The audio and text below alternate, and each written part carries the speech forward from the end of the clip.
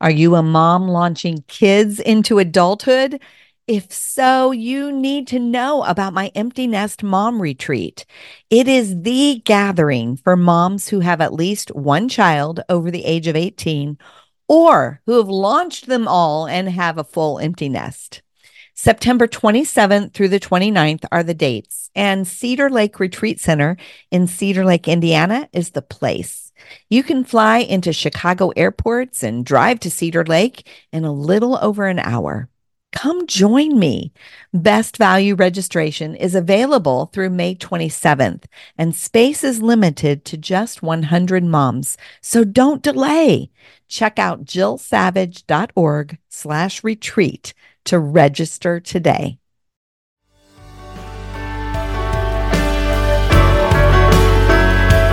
As you look at, the life of Jesus, doubting him and questioning him and being angry with him doesn't diminish his deity. It actually allows you to identify with his humanity. And Jesus is fully comfortable in his deity, so he can fully meet us in our humanity. You're listening to the No More Perfect podcast, where we talk about strengthening the relationships that mean the most to you. I'm Jill Savage, and I live in Normal, Illinois. I'm committed to talking honestly about the messy, less than perfect, but normal stuff of life. I'm so glad you've joined me. Well, hello, friends, and welcome back to the No More Perfect podcast. We cannot heal what we don't admit is broken. And yet too many of us, we pretend, we perform, we try to be perfect, which keeps us striving instead of thriving. And that's a journey that I used to be on. I say that my books came out of my mistakes and my personal growth. And that's why I've written No More Perfect Moms, No More Perfect Kids, No More Perfect Marriages. It's why this podcast is called the No More Perfect Podcast. Authenticity is freeing. And I have come to experience that freedom myself. And so has my guest today. Justin Davis is the author of a new book titled Being Real is Greater Than Being Perfect. He's an author, a speaker, a pastor, and he's dedicated his life to helping people experience life change through the power of authenticity. Along with his wife, Tricia, he co-founded Refine Us Ministries, where he shares his personal story with honesty and transparency, inspiring others to find the courage to do the same. Justin and Tricia and their family live in our hometown of Indianapolis, Indiana. Welcome to the No More Perfect podcast, Justin. Thank you so much, Jill. It's so great to be here. It's so fun to have you. And it's been a while since you and I have connected. So catch me up on your family and what you and Tricia are doing these days. That is a very loaded question. So we have 5 kids. Trish and I have been married for 28 years, which is just crazy, just thinking about that. But we have 5 kids. Our oldest son just launched a church last week. Really? And so they started a church in Indianapolis, Indiana, and it's called The Sanctuary, and it's actually in Broad Ripple.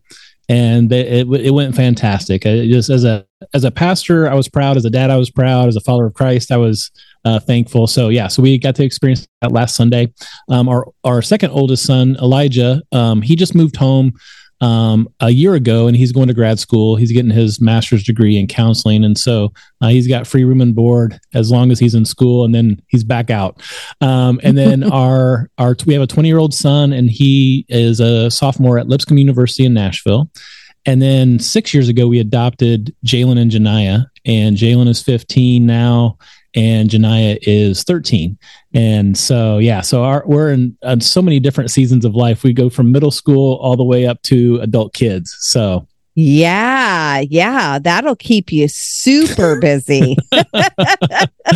But our heart is we travel and speak quite a bit. We do marriage conferences and speak at different churches really all over the country, and that's kind of our heart, is to help people restore hope and renew the relationships. Yeah, I know. You guys, your heart beats for the same thing that our heart beats for. And we really, really appreciate For those of you that are listening, Justin and Trisha played a really important part of my journey when I was standing for my marriage 12 years ago. And I was in a really dark place. Mark and I were separated. Mark had left. And I remember this, Justin. I was Googling something like healing from infidelity or something. I don't remember. And I ran across a blog post that you guys had written, and it was so helpful to me. I reached out and you guys responded to me, which was huge. Like, I just so badly needed that. And it was a lifeline to me. I mean, I don't even think we interacted a whole lot, but it was just enough that I knew I wasn't alone. And you guys had walked through something similarly. And so, you know, at that time, I remember saying to myself, if I get to the other side of this, I will make sure I respond to every email that people send me. And I do to this day, because you guys responded to me. Wow. That's really, that's going to make me emotional. You know, you never know who's on the other side of that email. Right. And you never know what they're going through. And I can remember when Trish and I were separated in 2005, just feeling so desperate and feeling like, you know, I feel so alone, you know, and I had email and text messaging and, you know, social media wasn't what it is today, but I had a few people that had gone before and had gone through what we were going through that came around us. And I think that taught me a level of empathy that I've just tried. You can't help everyone. Yeah. But you can help everyone know that they aren't alone and that they aren't crazy. And I think that's kind of been our mission as we've, you know, as our ministry has grown, we've tried to maintain that level of personal care and personal touch. Yeah. Yeah. And you're right. And sometimes all I have the ability to do is a quick response back, you know, just to letting them know that they're not alone. And like you said, they're not crazy. And that's it. I don't know. It's important. And, you know, as long as I can do that and keep up with it, I would say it's a core value for me, because I certainly saw, being on the other side of it, the impact it made. So,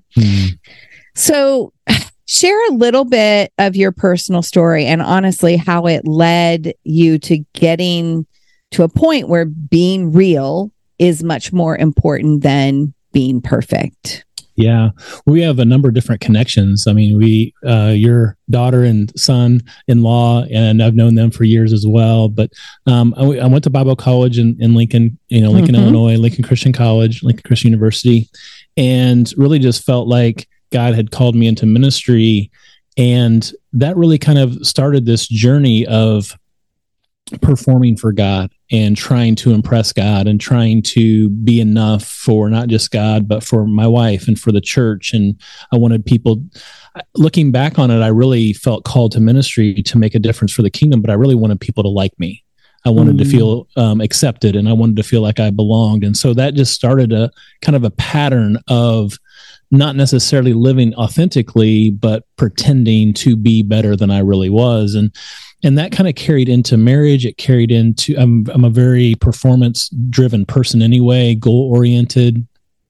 And so in 2005, Trish and I started a church, and it went really well. And so as a goal setter, as someone who's driven by accomplishment, there was a sense of satisfaction of that. But I had not done the character development necessary to sustain success. Wow. And as the church continued to grow and expand and my responsibilities continued to grow, my relationship with God began to deteriorate. And 10 years into marriage and 3 years into the church plant in 2005, Trish and I had gotten to this place where we were really good ministry partners, and we had become really toxic marriage partners. And everything on the outside looked good. We had 3 kids, 9, 6, and 3 at the time. We had a growing church. We had just raised $1 million to buy the building that we were meeting in. But I was not the person I was pretending to be. And I had an affair with Trisha's best friend, who was also on our staff, and did not confess it as a place of remorse or brokenness, but really from a place of resignation. I was just done with her, with ministry, with God. and I was going to pursue this life that I felt like I deserved. And through a number of different circumstances, God began to break me. I went to my very first counseling session in that time, and Trisha kicked me out of the house. We were separated for 2.5 months. We didn't talk for 10 days. And it was during that time that I started really going to counseling and really trying to repair this relationship that I had, shattered. And we began to go to counseling together. 10 days into our separation, Trisha was willing to go to counseling with me. And so we started going to counseling 4 days a week, and God really started doing some incredible things in that counseling time. And we were having really honest conversations. But then 30 days in, our counselor said, Justin, if you've left anything out, now's the time to share it. And he said something, Jill, that it became kind of the current by which I even wrote the book. He said, unconfessed sin always leads to repeated behavior. And so if you don't want to be back here in 3 months or 3 years or 13 years, you better come clean now. And I knew that I was withholding truth, not because I wanted to hurt Trish, but because I felt like if she knew that, she wouldn't love me. It would be over. Wow. But at the same time, I felt the Holy Spirit saying, are you ever going to be a person of truth? Like, are you ever going to be a man of integrity? Are you ever going to have a right relationship with me? This is not about your marriage anymore. And so it was at that point that I submitted, and I shared with Trish that I was sexually abused as a kid. I shared with Trish that I had struggled with pornography for the first 10 years of our marriage. And it wasn't until I finally became honest with myself, with God, and with others, with my wife, that I was actually able to experience not behavior modification, because I had tried for years not to struggle with pornography. I had tried for years not to struggle with lust, but I began to be able to experience heart transformation. And so while that is an older story, right, that was in 2005, and we wrote a book all about that journey, that was kind of the pivotal moment where I experienced the willingness to be vulnerable, partnered with the power of the Holy Spirit to transform. And it just became kind of a way of life. Like you don't have to be vulnerable with everyone. That'd be creepy, but I just chose to begin to live my life in a vulnerable way, in a as real a way as possible, as a transparent a way as possible. And that really became kind of our philosophy as a couple, as a ministry, as a family. That became a huge value of that, transparency leading to transformation.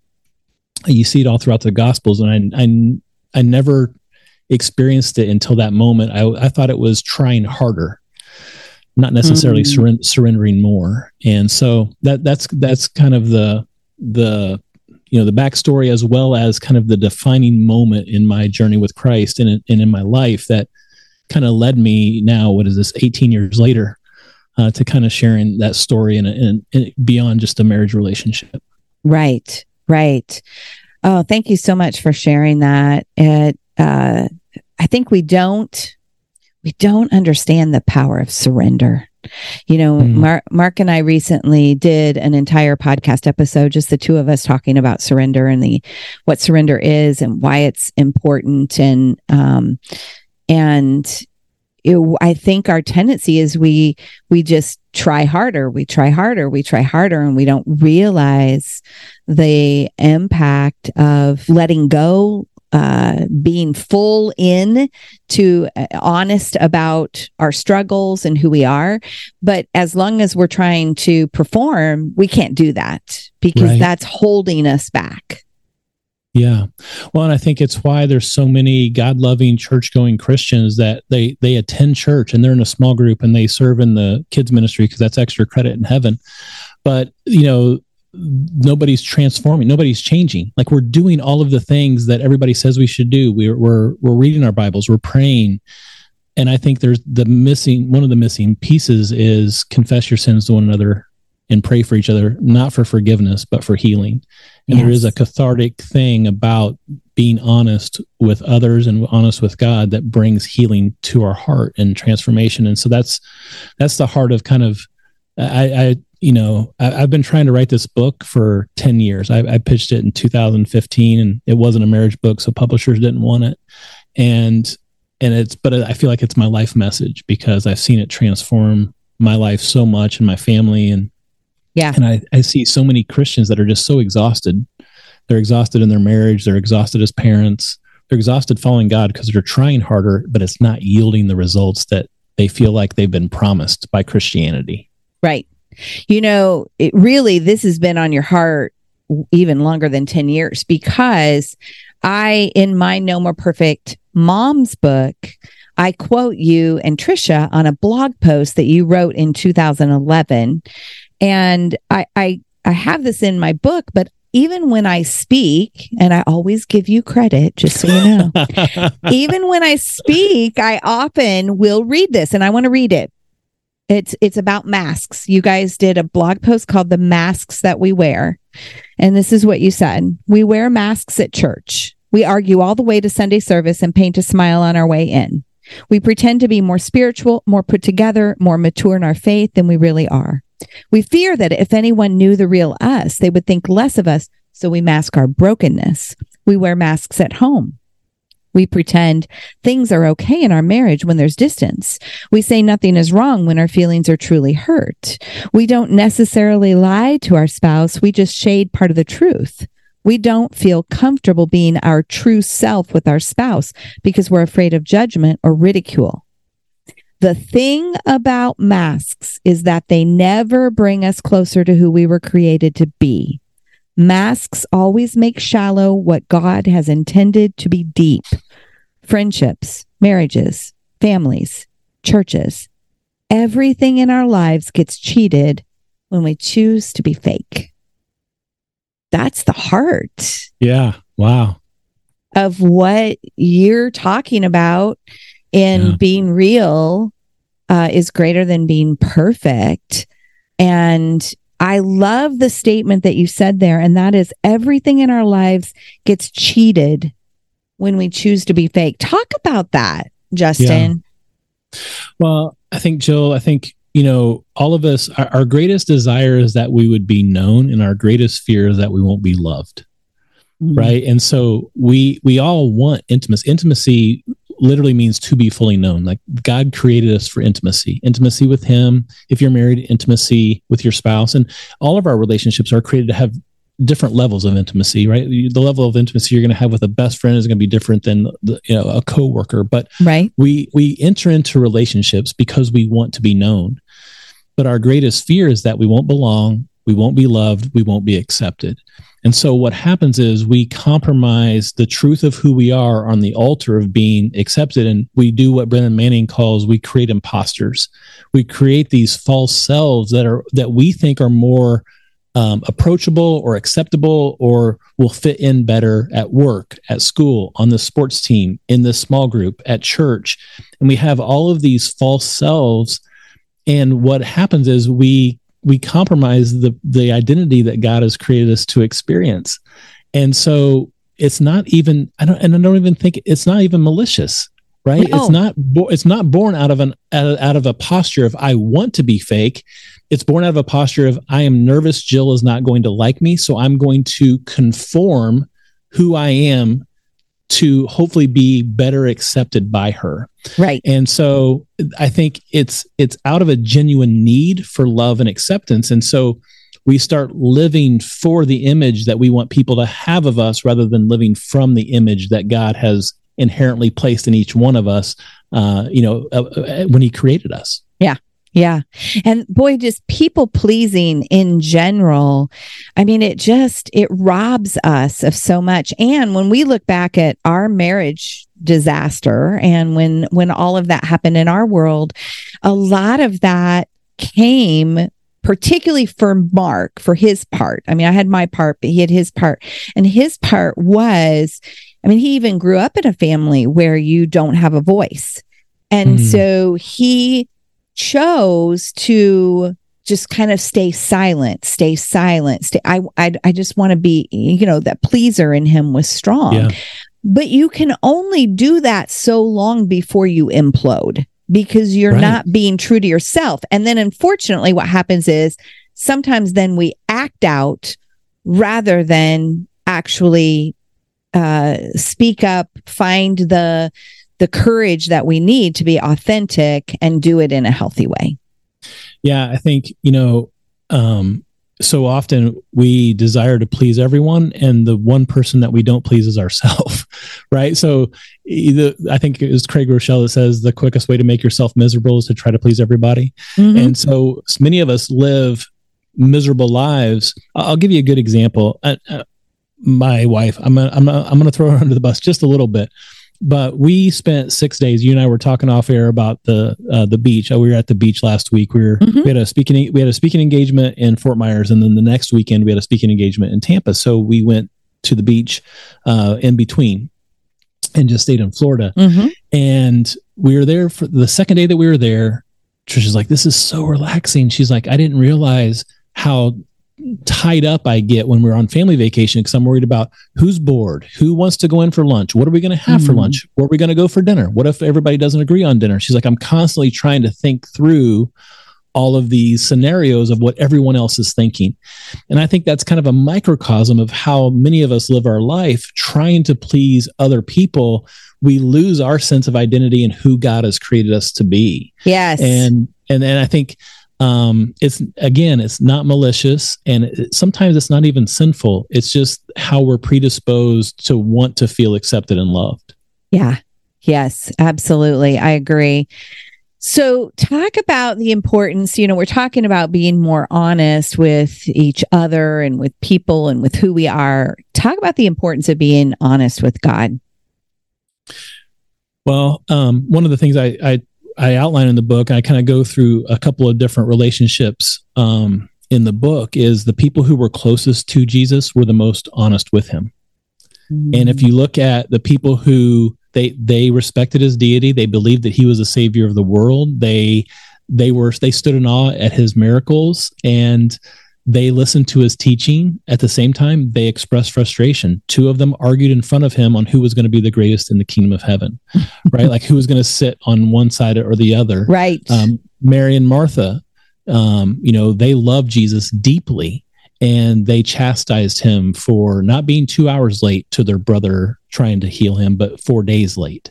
And they said, "If you would have been here, my brother wouldn't have died." Thomas, a disciple of Jesus, one of 12 people on the entire planet that walked with Jesus, said, "I'm not going to believe he has risen until I can touch his scars and I can put my hand in his side." And Jesus didn't chastise him. No. He met him in that doubt. Yeah. And so as you look at, the life of Jesus, doubting him and questioning him and being angry with him doesn't diminish his deity. It actually allows you to identify with his humanity. And Jesus is fully comfortable in his deity, so he can fully meet us in our humanity. And so I think that's a huge passion of mine, is even throughout the Old Testament, you can look at Job, you can look at David, you can look at a number of different people who just had honest conversations with God. And at sometimes God changed his mind because someone was so honest with him. Mm-hmm. And yet we feel like, well, if God really knew that, he wouldn't love me, or I can't really approach God like that. And I think that God longs for us to be brutally honest with him, because what relationship can really be grown without brutal honesty, right? Like if we don't believe, we can trust God with heaven and our eternity, but we can't trust him with our emotions. We can't trust him with our anger. We can't trust him with I feeling depressed, or, my wife is this. We hold back with God, and we say, "I'll trust you for my eternal destination, but I can't really trust you with this emotion I'm feeling." And so I really want people to feel free. And I want to give people permission to be brutally honest with God, because that helps grow our trust and it helps grow our relationship with him. Yes, absolutely. And I love that. You're right. When you look at the life of Christ, we learn so much when we look at the life of Christ. When we really have an understanding of how he handled things. And he met people in their doubt. He met people where they were. That God's big enough to take our struggles and our emotions. And so, yeah. Well, and I think if you look, you can look at how he approaches people, but then also look at, you have the Savior of the world that knows everything, and yet he asks questions. Mm-hmm. And then you have the religious leaders who don't know hardly anything, and they act like they know everything. Right. And so there's this juxtaposition of curiosity and wanting to learn and wanting to grow that Jesus demonstrates. And then you have the pride and the arrogance that I think was probably born more out of their insecurity than anything of the religious leaders. And they don't experience any Nicodemus is one that we know of that experiences, life change, but the rest of them, they had this pious view of God and their life never really changed. Yeah. And it's the people that were the most humble and the most honest and the most vulnerable with Jesus that actually saw the greatest life change. Yeah. Yeah, absolutely. So talking about life change. So let's think about somebody who has this tendency to kind of compartmentalize their life. And when we, we go to church, but then we come home and we kind of operate the way that we want, or we're just afraid of that transformation piece, but they want to be serious about taking steps to change. So what piece of advice would you have for someone who compartmentalizes their life but wants to get serious about making change? That's really good. That's a good question. I think for so many years, I wasted so much energy creating compartments of my life. And I think for those of us that struggle with that, there's a level of exhaustion that you feel because you have God wants us to live an integrated life, and we have a tendency to live a segregated life. We compartmentalize. And so I think one of the first steps in overcoming that is identifying the different compartments that you've created. Mm-hmm. And then I think after that, it's being honest about how those are creating maybe different imposters in your life, and identifying those imposters. And then I think overcoming the shame that we live in. Many of us, we compartmentalize because we feel ashamed for different, whether it's things that we've done or things that have been done to us. Yes. So I think identifying that, and then I think being willing just to surrender, not once, it's a daily process of surrendering that to God, whether maybe it's your dating life, or maybe it's your marriage, or maybe it's a relationship with an adult child, like whatever it is that you're holding on to, that you're not experiencing transformation. My first question to you would be, have you surrendered it to God? Yeah. Have you acknowledged that you can't do it on your own, that you don't have the capacity to be the husband that God's called you to be, or to overcome this issue with your mother-in-law that you keep running into? And so rather than compartmentalizing that and setting it on a shelf, integrate it into your spiritual life, integrate it into your relationship with God, and surrender it to Him. And I think you'll see maybe not instant change, but I think what you begin to see is that God cares about that part of your life just as much as you do. Yeah. And so that, I think that might be a good first step. Well, and the word, when you kept saying integrating, what kept coming to my mind is that the core word of integrating and integrity is the same thing. Yeah. And so when we compartmentalize and, our life into we lack integrity. Yeah. I think we war against ourselves, right? Because many of the things that we are compartmentalizing, it's not necessarily because we have it figured out. It's usually because we don't have it figured out. Right. That's so true. So it's just easier to set it aside, or it's easier I'm going to be this person on Saturday night and this person on Sunday morning, or I'm going to be this person at church, and I'm going to treat my wife this way. And it's not out of a disposition of I'm an expert. It's out of a disposition of I don't know how to be better at this, and so I have to be different in both of these environments. And I think that integrity piece is so good, Jill, and it's just such a good way of phrasing it. Well, and I don't think that we actively think I'm going to be this way on Saturday night and this way on Sunday. But if we will examine how we're living our life and where there's duplicity in it, where there's a double life, like if people really saw the way that I speak to my husband, if people really saw the way that I treat my wife, it's like that type of a thought that enters our mind. But I want to go back to something that you just talked about a few minutes ago, and that was shame. Yeah. Because those kind of thoughts actually feed shame, right? Yeah. Yep. So I know you have an entire chapter on shame in the book, and many of us struggle with shame. So talk just a little bit about shame, and then you say that, so how do we give shame away? How do we give our shame away? And what are we talking about there? That's good. Well, it's so interesting that you mentioned the word duplicity, because I have a whole section in the book where I talk about how we are conditioned for duplicity. At church, you can't, I remember going to church one Sunday, and we were all arguing on the way to church, and my dad said, "All right, everybody dry it up. We got to go in and worship God." And it was just this mental picture of the church is not a place for you to really be who you are.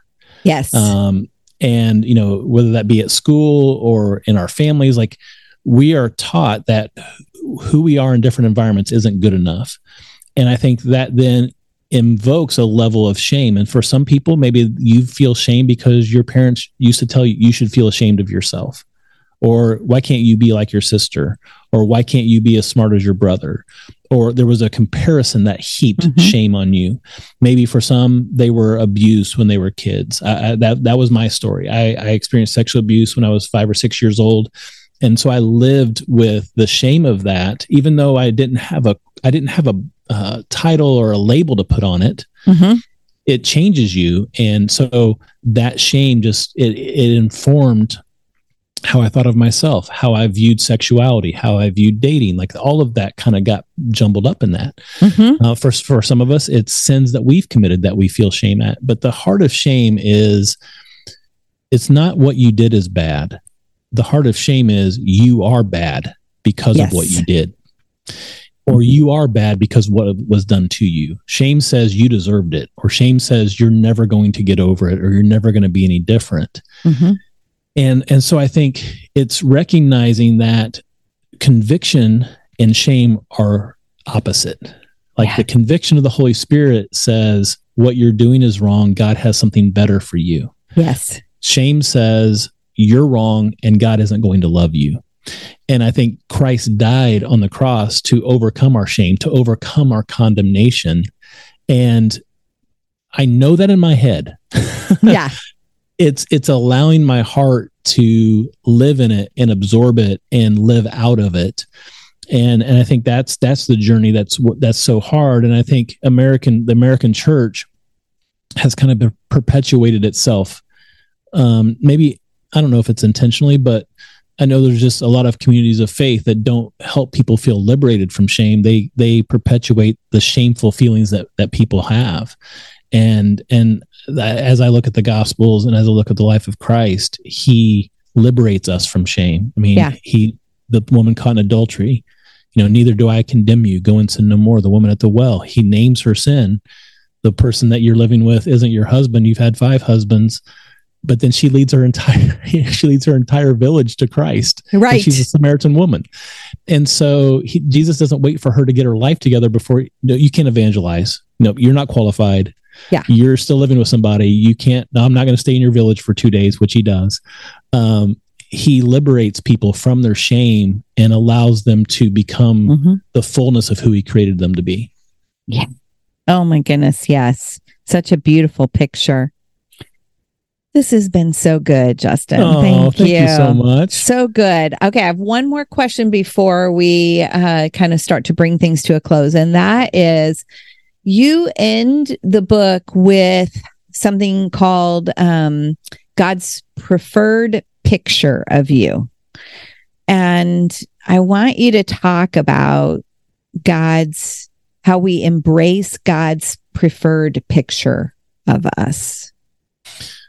That's really good. That was a good question. I think for many of us, we think that God loves us as we should be. And really, God loves us as we are. And then he empowers us to be as we can be. Right. And so I think we all feel like God might love us, but he probably doesn't like us. And so when you embrace God's preferred picture of you, what I talk about in the last chapter is, it's, for me, God's preferred picture for me is I'm a wounded healer. And this is a term that Brendan Manning, I think, probably first coined. But basically, I feel like every single one of us has a story. We all have something that if we were real and we were honest, we would say, this is broken in my life. For some, it's an addiction. For some, it's a divorce. For some, it's cancer. It doesn't have to be sinful, but it's something that has been broken in our life, a dream that was shattered, a business that failed, a ministry that died, whatever that might be. And we often look at that and say, that is the defining moment of my life. And so I'm only as good as my greatest achievement or my biggest failure. And what I think God looks at he says, I can take that affair and I can help other people not have affairs if you're willing to share about it. Yeah. I can take that addiction to amphetamines that you have or prescription drugs that you had, and I can help other people avoid addiction if you're willing to share that with others. So God doesn't just leverage the best parts of our stories. And that's why I love the scriptures, because there's not really any great people in the Bible, right? I mean, everybody's so jacked up, right? But that's why I know it's true, because it's real life. Like it's not a caricature of people.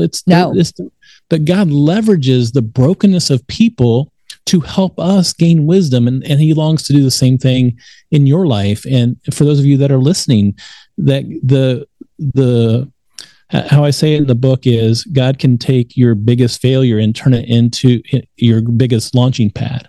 The launching pad of your greatest calling.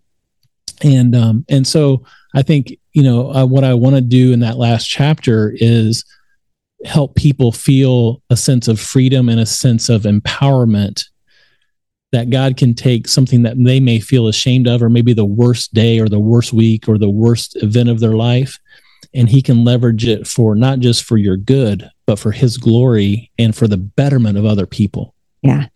And what I would even add to that is, I mean, you and I and Trish and Mark, we have the opportunity to do that on a stage. You don't even have to be on a stage. You don't have to write a book. You don't have to be on a podcast. You can do that sitting across the table, having a cup of coffee with someone. Yeah. Yeah.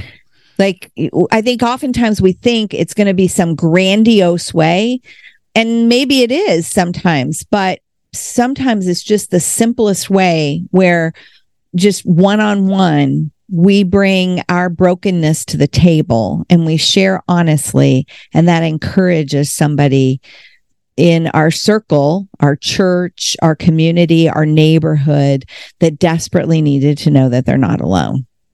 Oh, that's so good. And I have people, I'm sure you do too. I have people ask me all the time, I want to write a book, or I want to start speaking. How do I do that? And I'm like, go to Starbucks.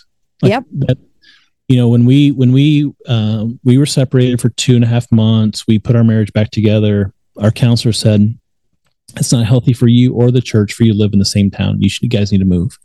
So we moved about 45 minutes away, and we just wanted to be anonymous. We did not want to be known. I got a job in the marketplace, and we were just going to start our life all over.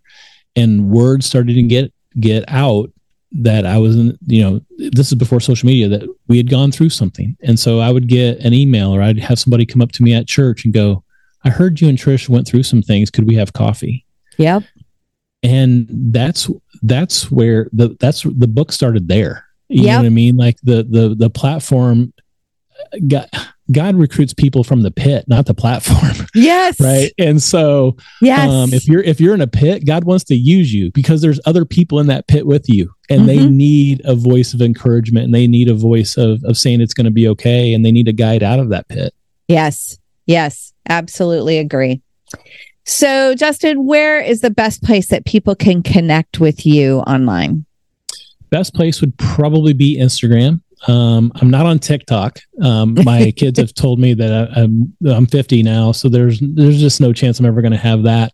Not on Snapchat, just on Instagram and Facebook. But Justin Davis 33 is my Instagram. And if you go to Facebook and / Justin Davis 33, you can get to me on Facebook as well. But yeah, Instagram is probably the best way to connect. And then your website is refineus.org. Refineus.org. Refineus.org. Yeah. And we do marriage coaching. We speak and travel and do marriage conferences. And we sit across from people like this on a Zoom call and try to help them in their relationships. Mm-hmm. And so that's kind of what keeps our ministry going. Yeah, absolutely. I'm just so grateful for how you guys have turned your pain into purpose. And really, we are very, very like-minded. And by the way, I do want you need to tell your kids that it isn't true. I'm 59 and Mark and I went viral on TikTok. No way. We did a TikTok. And I had 400 followers on TikTok, and we did this one TikTok, and it was an evening routine for a connected marriage. And okay. I shared it on Instagram, and it did fine on Instagram. It did well. But I shared it on TikTok. I went from 400 followers to 24,000 followers in 24 hours. That is viral. That is insane. I was like, what? That's amazing. Wow. And so my grandkids are like, Nana, you are TikTok famous. Oh my gosh. I did this video. You know how you can do a green screen on Instagram? Yeah. So I did this video where I did a green screen. I was trying to make this thing. It was for my book. And so I posted it. My oldest son texted me. He's like, I need more green screen content from you. I said, dude, I researched on YouTube for 20 minutes on how to do a green screen video on Instagram. I couldn't even figure it out. I'm like, I was trying to program my VCR. That's what I felt like. I felt like my grandparents trying to program my VCR.